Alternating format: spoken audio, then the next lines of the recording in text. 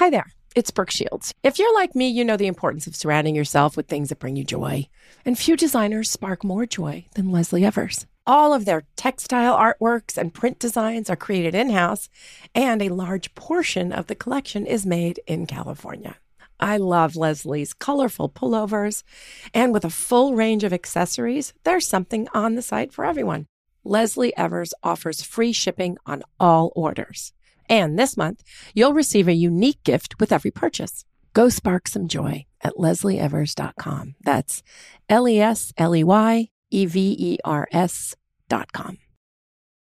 You don't put those inside of you, do you? This is a show about women. I mean, you do? Yes. Finally, a show about women that isn't just a thinly veiled aspirational nightmare. It's not hosted, not narrated. We're just dropping into a woman's world. I found out when my dad was gay when I was 10. We were in a convertible on the 405 freeway, listening to the B-52s. And looking back, I should have said, this is gay. This is already all gay. Listen to Finally a Show on the iHeartRadio app, Apple Podcasts, or wherever you get your podcasts. Hi, I'm Vanessa Bayer, and this is my brother, Jonah. And we are so excited to have you hear the latest season of our nostalgia-themed podcast, How Did We Get Weird? Not only do you get to know me and my brother, you get to know the stories that made us the absolutely rad people we are today. Check out our episodes where we've welcomed hilarious guests like our friend Andy Samberg. That's it. That's really it. And Queen Casey Wilson. I really went cart before the horse. I said, I think I have an opportunity to interview Leonardo DiCaprio. As a high school student. And you do not want to miss out on our funny segments like Change.dork. Change.dork. And congratulations, you played yourself. Congratulations, you played yourself. Listen to our podcast, How Did We Get Weird, on the iHeartRadio app, Apple Podcasts, or wherever you get your podcasts. What do you do when life doesn't go according to plan? That moment you lose a job, or a loved one, or even a piece of yourself. I'm Brooke Shields, and this is Now What? A podcast about pivotal moments as told by people who lived them. Each week I sit down with a guest to talk about the times they were knocked off course and what they did to move forward. Some stories are funny. Others are gut-wrenching. But all are unapologetically human and remind us that every success and every setback is accompanied by a choice. And that choice answers one question. Now what? At this point, you wanted to go to Yale, right? I wanted to go to Yale. I did not get into Yale. And did not get into Yale. I get rejected from Yale, which I had applied to early. I had all my emotional eggs in that basket. I went upstairs when I got the rejection letter. It was still an analog letter in those days, obviously.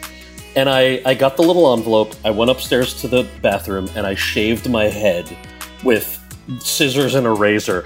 If that doesn't tell you that I was an insanely overdramatic child who really just needed to be an actor and not go to Yale, like, that just tells you it's good you didn't get into Yale. You're way too emotionally unstable as a 17-year-old. You just need to be an actor.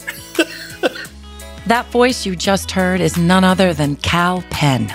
You might know him as one of the world's most famous stoners and one of 2 stars of the Harold and Kumar franchise. But did you know he also worked in the White House? That's right. Kal Penn is the king of pivots. He's done a dizzying amount of work in the industry. House Sunnyside designated survivor, and he also worked for former President Obama. We sat down to talk about his new book, You Can't Be Serious, and his incredible journey. Thank you so much for doing this. Thank you. I'm very excited. I'm so excited to get a chance to talk to you. Where are you right now? I'm in New York, so I am a New Yorker. Oh, all right. I was born in Jersey. I grew up mostly in Wayne and in a town called Freehold, which is where Bruce Springsteen is from. Yes. He went to my rival high school. Oh, I know. So those are our big claims to fame for where I grew up. And so, what high school did you go to? Freehold Township High School. Freehold Township High School, because I went to high school in Englewood, New Jersey.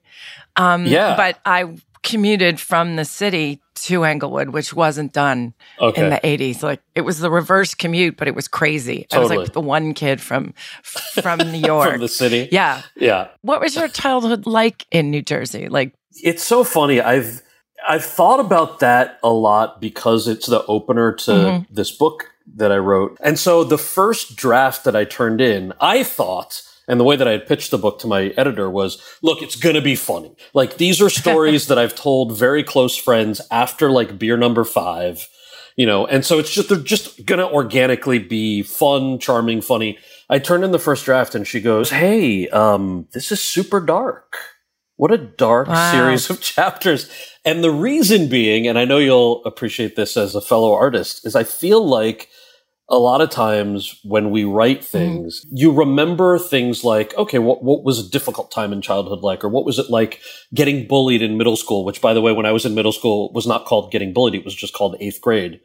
So in writing that, I didn't realize that I was reverting back to whatever those emotions were. So the first draft of those chapters oddly read as more painful than they are, because when I tell those stories verbally, they have a lot of humor and there's a lot of obviously perspective of being a 40-something-year-old who can look back at childhood with a lot of good humor. Well, that's interesting because one of the things that struck me the most is your positivity through all of it, you know, and that there's this real joy in just everything and really understanding it. I can understand how it seems like these are rough stories because you're talking about stories of being bullied. 8th grade. Yeah. There is something in that, but to find humor through all of it is a through line. And yet I tell my kids stories like, you know, I walked into my dorm in college and my roommates had taken my Brooke doll because, you know, I had a doll after me in the 80s, as one does. And it was hanging by a little noose. And it's like, it sounds horrible. And it was funny. Yeah. But when I tell my daughters things like this, they get so upset and they get so sad. But I learned from a very, very early age, the power in humor for me. That was how I survived. When did you realize you were funny? 8th grade and sort of by force. I was the Tin Man in our school's production of The Wiz. And, you know, at the time, if you were in the school play or if you were a soccer player, you stayed after school for your either soccer practice or rehearsal. So that late bus that took all the kids home was where all the tormenting would happen, right? The soccer players were cool. We were not.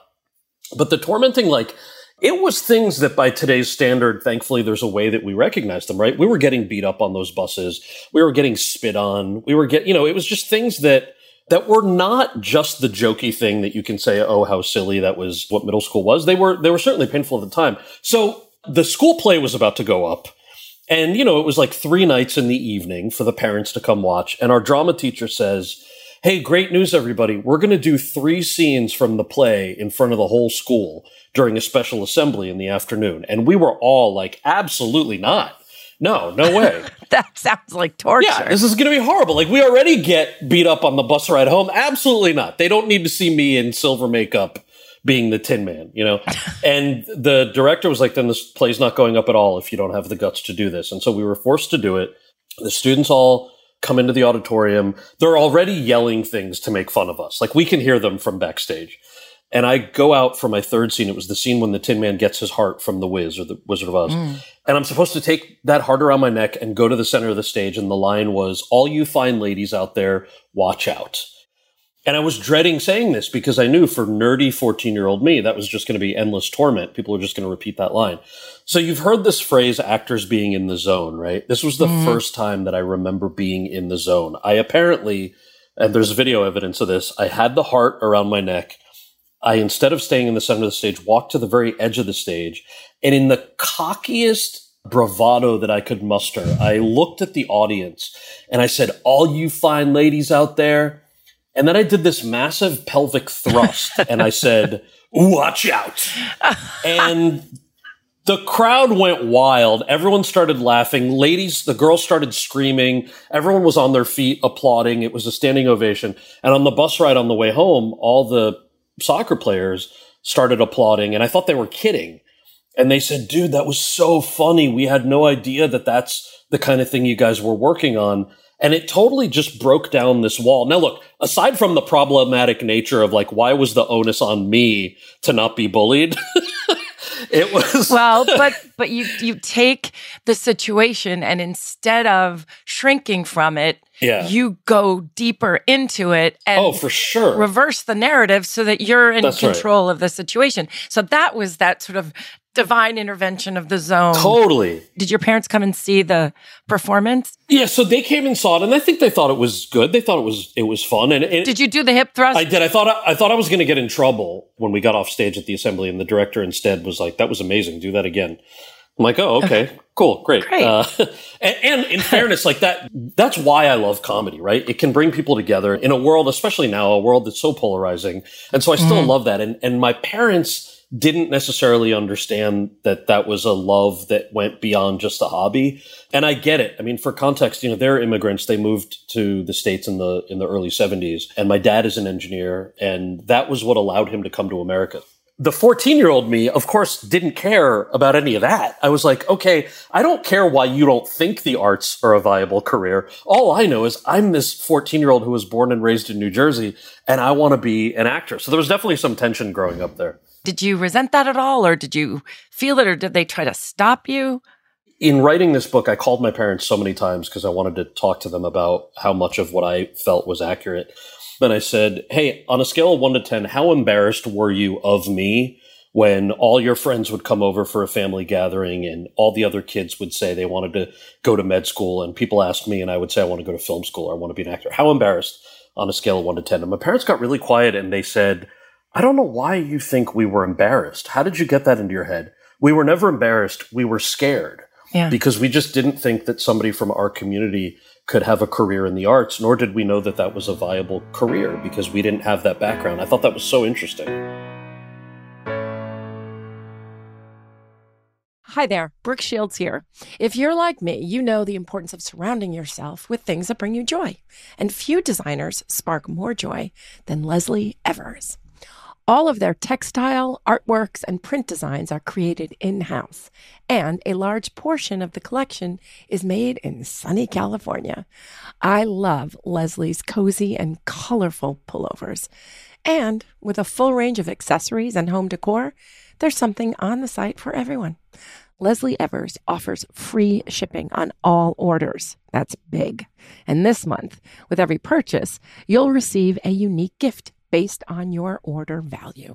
So, what are you waiting for? Visit leslieevers.com and pick out something joyful today. That's LESLEYEVERS.com. I don't understand what the big fat ones are. You don't put those inside of you, do you? I mean, you do? Yes. This is a show about women. Okay, so I just reapplied my lip gloss after eating a delicious lunch. We are headed back now to European Political Systems class at Baruch College. Woo! Finally, a show about women that isn't just a thinly veiled aspirational nightmare. That's it. That's actually the name of the show. It's not hosted, not narrated. We're just dropping into a woman's world. It's like reality TV on the radio.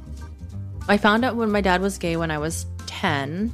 We were in a convertible on the 405 freeway, listening to the B-52s. And looking back, I should have said, this is gay. This is already all gay. Listen to Finally a Show on the iHeartRadio app, Apple Podcasts, or wherever you get your podcasts.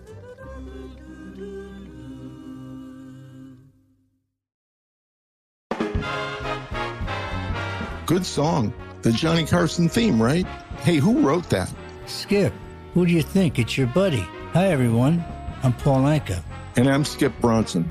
And what happens when two old friends take their decades of experience in the business and entertainment worlds and sit down with our buddies? You get Our Way, a brand new show from iHeart Podcast where we chop it up with our pals about everything under the sun. Hear about Michael Bublé's entrance into show business. And get business insight from Mark Burnett. Find out what scares my son-in-law, Jason Bateman. And discover the bragging rights that come with beating Michael Jordan at golf. Together, we know just about everybody, including sitting presidents. So join us as we ask the questions they've not been asked before, tell it like it is, and even sing a song or two.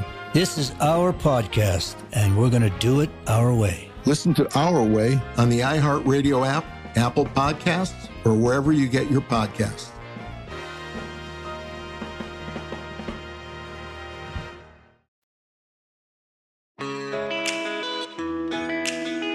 Being an actor and becoming an actor is fraught in the best of all times. Yeah. And whenever I hear somebody is in it, I sort of say, "Oh dear God, I'm so sorry. I'm so sorry." But you had the extra layer of like racism in that. Can you talk a little bit about your early experience with that?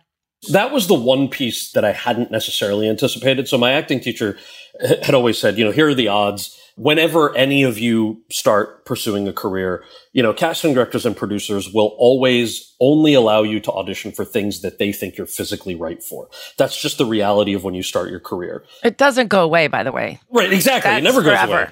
Ever. Exactly. Unfortunately. Right.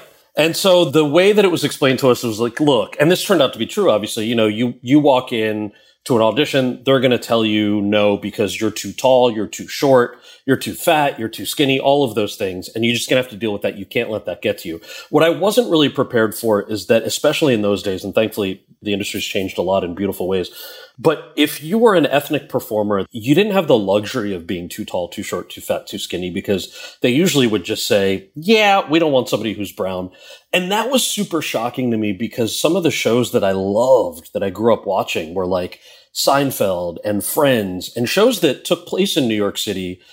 And I didn't recognize at the time, had no performers of color on the show, not because we didn't exist, but because the folks making those shows wanted to exclude those communities. And it was a different time, I'm so glad that that doesn't exist now, not just for the sake of like people like us being able to have a fair shot at a job, but for audiences, no matter what the audience's background. Was there a moment that just sort of made you almost quit? Yeah. Because you experienced it in your face. Like, why didn't you have an accent? And one casting director was disappointed that you weren't even, what do you say? You're not even. She goes, are you even Latin? Are you?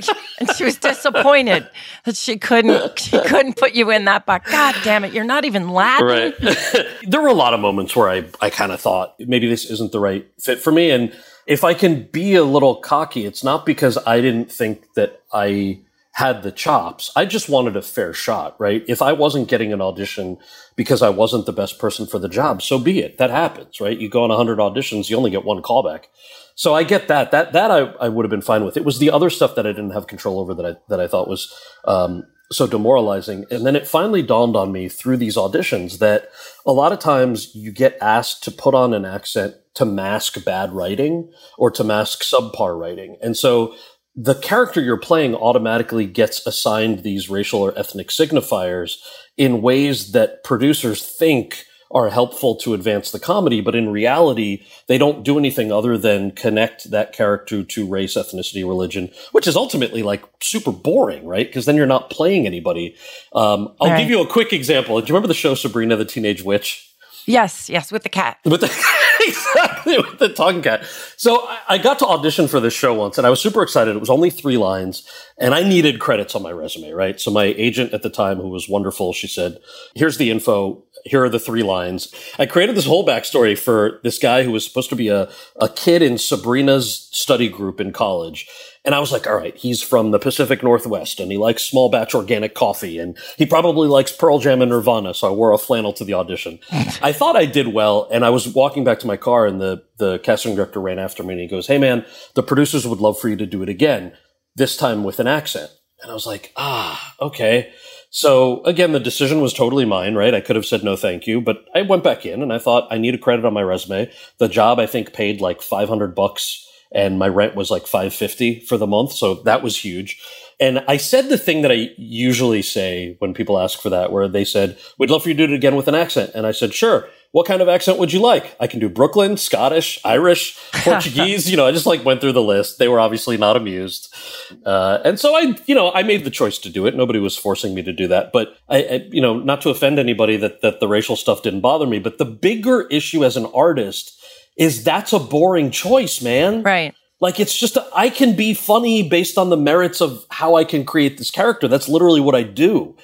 Just let me do my thing. I promise you it'll be funny. Do you think that there's a space for stereotypes in comedy? I definitely think there's a role for stereotypes. Also, that old adage of, well, stereotypes come from some element of truth, right? And so depending on the comedic bit, if you're stripping away context or adding context or subverting something that used to be a stereotype to make it funny for a different reason, I welcome the reality that audiences' palates have changed. And so if my job is to be funny, I have to evolve with what their palates are and to sort of update my jokes for things that people are going to find funny. I don't see that as limiting. I actually see that as the opposite, where it makes me have to get my chops together, you know? Well, it's funny because when I did Suddenly Susan, when I was like the first time I was ever really, really allowed to be funny was in Friends. But one of the things that I had to hook into, which I didn't resent at all, I loved, was the physical comedy.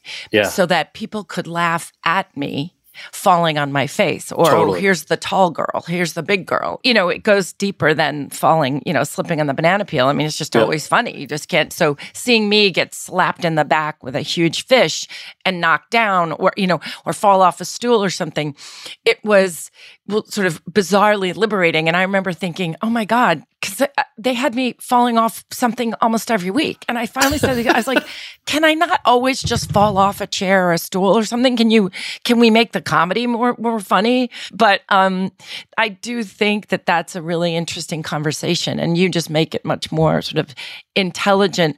When you were cast in Van Wilder, you said it was a brown Catch-22. Can you explain that? Yeah, sure. And I'm glad you asked about Van Wilder when you were talking about falling off the stool and getting hit with a fish. I'm like, oh, I should talk about Van Wilder because it was my first real big movie, and there was a scene where my character is the whole movie he's trying to ask out this woman. She agrees to go out with him, and they're about to try to make love in his room, and he sets all these scented candles around the room. And she is putting massage oil on him. He's massaging her. By the way, like, just keep in mind, early 2000s teen comedy, so not particularly highbrow. But then my character's back catches on fire from one of the scented candles, and the rest of the scene, I'm running around the room with my back on fire. Which, by the way, that was a practical stunt, so I had to wear a prosthetic back. They lit it on fire. There were all these guys with essentially hazmat suits standing around in case something went wrong. But didn't they do it like the first scene? Wasn't they it did like it the first day? They did it the first day. Because they're like, and you were like, why did they do it the first day? And they're like, well, because if something happened to you, we wouldn't have to reshoot all the other we don't things. have to like, reshoot if you die, we can replace you really quickly. Totally. Like, we'll just replace you there. God, but that's an example of, like, aside from the sort of ethnic stereotyping question and all that equation, the idea that, like, I got to light my back on fire and run around. You talk to stunt guys today, and they're like, what producer in their right mind let an actor do that for real? And I was like, they said they wanted the wide shot. The special effects were too expensive, so we did it, and it was a blast. But the brown Catch-22 is something that I call it this because it was the thing of, like, okay, by the way, for any actor, right? In order to get your foot in the door, you have to take small parts, and that builds up your resume and the credits on your resume, and then your agent hopefully can open more and more doors for you. The challenge with a lot of ethnic performers and a lot of women as well was that the only roles that you're being offered are the ones that are sort of reductionist or sort of stereotypical and not particularly challenging. And so the brown Catch-22 was like, do I take those in order to get my foot in the door for something bigger? Because I'm not able to audition for something bigger unless I've done those. Right. So it was that sort of thing. But yeah, I mean, the advice that I got from the people who I was close to and had a lot of mentors who were really good about the practicality, which I don't think we talk about nuance enough these days, and that you do have to make tough choices that are sometimes less than ideal in any job. But then for you, the next sort of watershed moment, in a way, came as you were a stoner when you were in the comedy Harold and Kumar Go to White Castle. Yeah. That, how did that role come about? Really, I think the reason that I got that part, and by the way, when I read that script, it was the funniest script that I had read, and I called John Hurwitz, who I had met at a birthday party. He's one of the co-creators of the franchise. Mm-hmm. And I called him up and I said, hey man, thank you for sending me this script. You're never going to sell it because studios are never going to greenlight a movie with two Asian American men. So when you can't sell it, why don't you call me and like, let's find some venture capitalists who can throw together a couple $100,000 and maybe we can make it. And he laughed at me and he said, I am sorry that that's been your experience, but no, we're selling this to a major studio. And I said, no, man, I'm telling you, the studio's just going to change the characters to be black and white.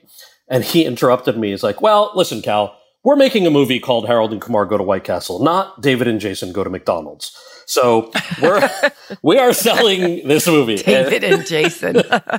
And they did. They sold it. And one of the reasons that I ultimately got the part, there was no shortage of actors to play the roles that John Cho and I ultimately played, but I was one of the few brown actors who had a studio movie under his belt because I had done Van Wilder. And so let's cast him in this. And of course, there was no stereotyping in Harold and Kumar Go to White Castle. It's subverting them. And actually, had I not gotten Harold and Kumar Go to White Castle, which was completely career defining for me, and I'm very indebted to the fans of that movie.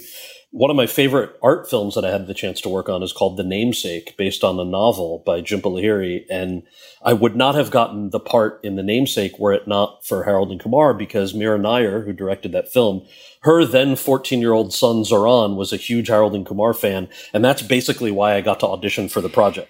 And you had seen her work and were so unbelievably moved by it. It did. So Mira Nair, who directed it, had done one of her first films was called Mississippi Masala with Denzel Washington and Sarita Choudhury. And I remember seeing that around the same time that I was playing the Tin Man.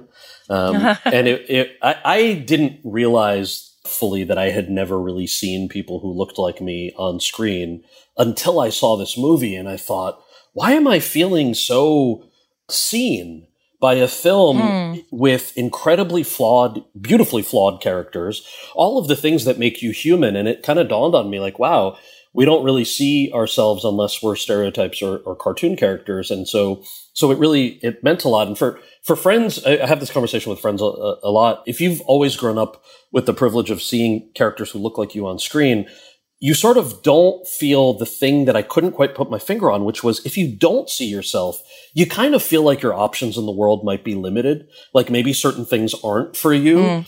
One of the reasons that project was so special was both artistically and in terms of who was behind it. A lot of things really came full circle for me. The idea that I could be this storyteller or this actor was in some way because of her early films that inspired me.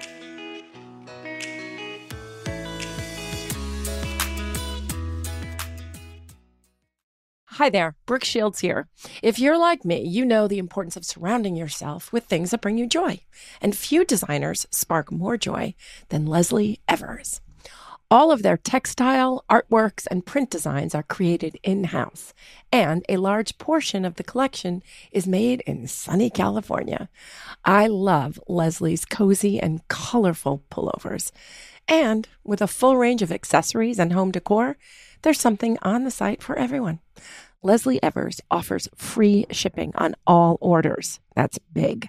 And this month, with every purchase, you'll receive a unique gift based on your order value. So, what are you waiting for? Visit leslieevers.com and pick out something joyful today. That's LESLEYEVERS.com. I don't understand what the big fat ones are. You don't put those inside of you, do you? I mean, you do? Yes. This is a show about women. Okay, so I just reapplied my lip gloss after eating a delicious lunch. We are headed back now to European Political Systems class at Baruch College. Woo! Finally, a show about women that isn't just a thinly veiled aspirational nightmare. That's it. That's actually the name of the show. It's not hosted, not narrated. We're just dropping into a woman's world. It's like reality TV on the radio. I found out when my dad was gay when I was 10. We were in a convertible on the 405 freeway, listening to the B-52s.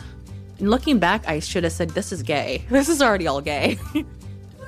Listen to Finally a Show on the iHeartRadio app, Apple Podcasts, or wherever you get your podcasts.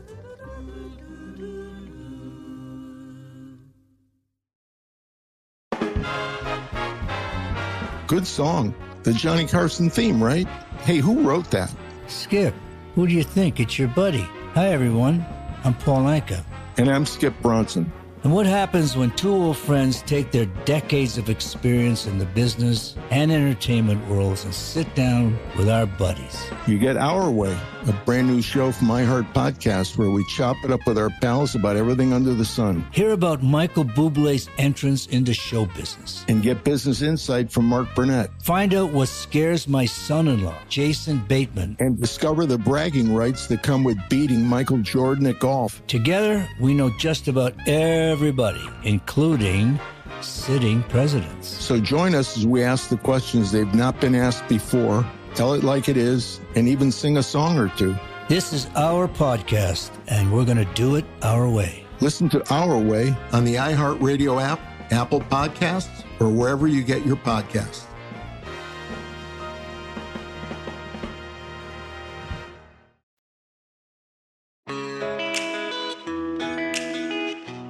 Okay, first of all, you're my friend now. Just I'm going to tell you that. Now we're friends. But I think your life has been so extraordinary.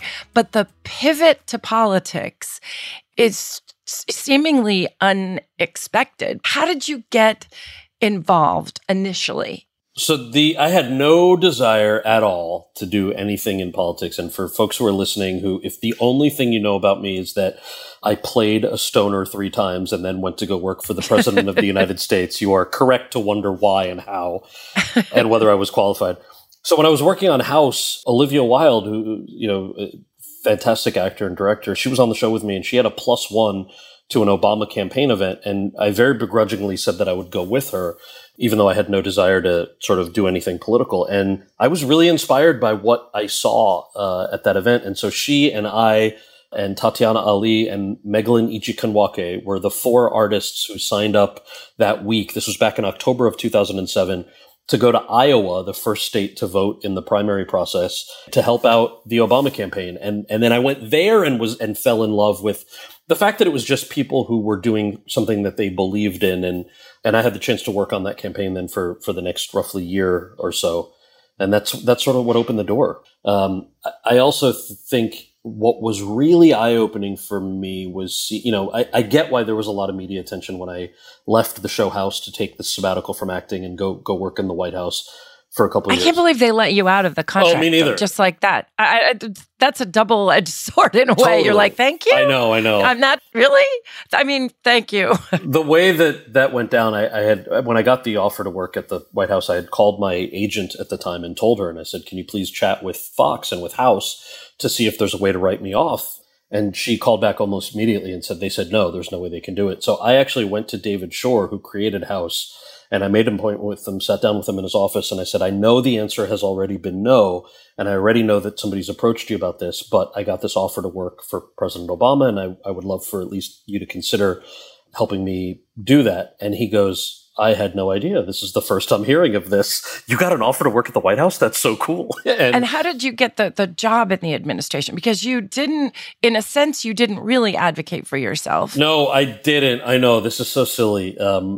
So I worked. You'd worked for the campaign for like a year, and anyone who worked on that campaign got a link right around inauguration. I got it before or after the election that said, if you're interested in working for the incoming administration, upload your resume to this website at change.gov.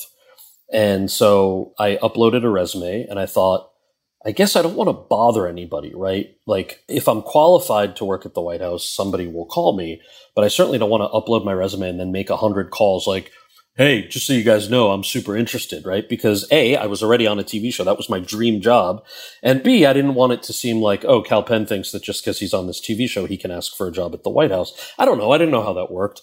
So I applied. The only person in the world who I told was my manager, my acting manager. But you had a direct line of communication to Obama. I did. And people forget this. When you start working for any political campaign early enough, you get to know the candidate. It's usually a very small operation. So you do get to know people really well. Part of it is probably I felt like there was a bit of imposter syndrome there. Like, wow, I can't believe that I would actually be considered. And then there was another part that was just very self-conscious, and maybe I am really qualified and they'll just figure it out. I don't know which it is, but at inauguration, Mrs. Obama, who I had not met before, came over and said something very casual like, I hope you stay involved.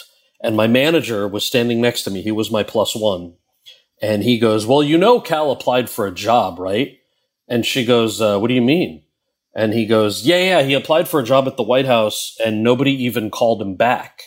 So I was like, dude, please, not now, not now. And Mrs. Obama says, oh, who did you apply with? And I just blurted out, oh, I just put my resume on change.gov, the website that you guys sent around.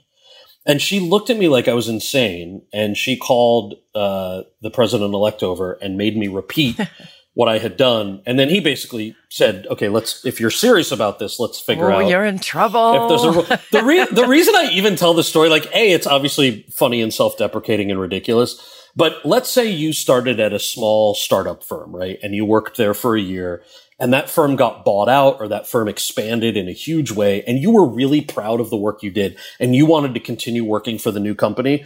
Don't just upload your resume. You would call your boss and be like, hey man, I am so proud of the work we did together. I would love to be considered. In what ways did working, because you kind of went in with zero experience. Totally. I mean, that's another now what moment. You all of a sudden you find yourself. Huge now what moment. You find yourself, oh, I'm in the White House. I'm working in the White House. In what ways did that change you? I left working in the administration with a lot of reverence and inspiration for the process of what's possible. And here's why. I had the chance to work with thousands and thousands of people who were taking a leave of absence from their private sector jobs, just like I was. Many of them were teachers or some doctors, some people who were in law school. There was no rhyme or reason to people's background necessarily. It's just that they wanted to do what they also thought was the right thing to do. That's something that happens regardless of which administration is in power. Other thing was, one of my jobs was as the president's liaison to young Americans. I worked in the outreach office. That meant that because Obama loved hearing ideas that he disagreed with, our mandate was to meet with people who we agree and disagree with. So that meant that in my case, young Republicans were coming in to talk about things like healthcare and climate change. And we were trying to come up with solutions that everybody could sort of compromise on. It didn't mean that the president wasn't going to advocate for what he wanted and what he thought his base wanted, but it meant that we realized the only way to actually accomplish things was to listen to each other and to have conversations that are, I think, really tough to have today. But that was the biggest takeaway for me, was the idea that these things are still possible. I wanted to ask you just briefly about your relationship. Yeah. Because it's so beautiful to me. Thank you. But I'm curious as to why or how you were able to keep it private for so long. Yeah, of course. It's so funny. When I was writing it, there are 2 chapters in the book that have nothing to do with merit. You just say it, though. It's like, in the book, I went back and I was like, wait a minute. There's a chapter about how my partner Josh and I met and fell in love. We've been together 11 years. There's another chapter about going to a strip club drunk with friends a couple of years after college for a bachelor party. Both of those chapters are the only 2 chapters that I just didn't think twice about writing because they had nothing to do with merit. They're what editors call a palate cleansing chapter, because you have serious things, you have discovery thing. Okay, here's how I achieved this in my line of work. And then here's just like a chapter that has nothing to do with your success. But then the book came out and I realized my naivete was, understandably, a lot of journalists, especially those who really profit off of the clicks, are like, gay Kal Penn writes gay only book about being gay, very gay book only. And I was like, oh no, and I was like, well, I'm happy to share that chapter in the book. That's why I wrote it. But I did not think it was going to distract from what the book is actually about. So in retrospect, I probably should have given that chapter to the Atlantic or the New Yorker or something like that with hey, do you guys want to run this 6 months before my book comes out? But that said, to your point, there was so much love about sharing my story. There was not, I think, a desire to sort of hide. I certainly didn't feel like I was living a life in the closet. I did come out to myself or figure out my own sexuality relatively later in life. I meet friends who are like, yeah, I knew when I was 8. I was like, man, good for you. Wow. I was not that kid. It was a little later in life for me. But then when my partner Josh and I met in DC, he is an incredibly private person, sort of like my parents. And so the last thing he wants is, we go to movie premieres together. He'll come to work events with me, the whole thing. But he and my parents, when we go to premieres, they're like, cool, we know you have to do the photo line and the red carpet because you have to sell your movie. We're going to grab the popcorn, go through the side entrance and just see you at the seats. Because it's as someone who has never been able to keep anything private. Yeah. All of my grades from school were published in Life magazine. My first period was in People magazine, just because I don't know what, it was a slow news day. I don't know, but it. Yeah, you hit the nail on the head. It's not that, I think people feel that if you're choosing not to share a certain aspect of your life, that means that you're either uncomfortable about it or you're ashamed about it. And the contrary, I've found for many of us who live in the public eye and prefer having a certain modicum of privacy, is the opposite is true. I am so proud and thrilled of who I am, of my loved ones. Exactly. It comes from a place of respect. Yes. Do you have a date set for the wedding? No, not yet. Yeah. We were. Can I be a flower girl? Please. Oh my gosh, would you? Can I come? I want to come. Would you? I would. Yes, you invite me. I'm coming. All right. I mean, this is good to know. You're local too. You're a New Yorker, so I'm really good with family members. The parents will talk your ear off. They'll love it. That was the hilarious Kal Penn. Keep an eye out for pictures of his wedding featuring yours truly as a flower girl. I'm just kidding. But Kal, if you want me, I am free. If you want to hear more from Kal, pick up a copy of his book, You Can't Be Serious. If you want to hear more from me, subscribe to this podcast, Now What, with Brooke Shields, on the iHeartRadio app, Apple Podcasts, or wherever you get your podcasts. Now What is produced by the wonderful Julia Weaver, with help from Darby Masters. Our executive producer is Christina Everett. The show is mixed by Bahid Frazier and Christian Bowman. A special thanks to Nikki Etor and Will Pearson.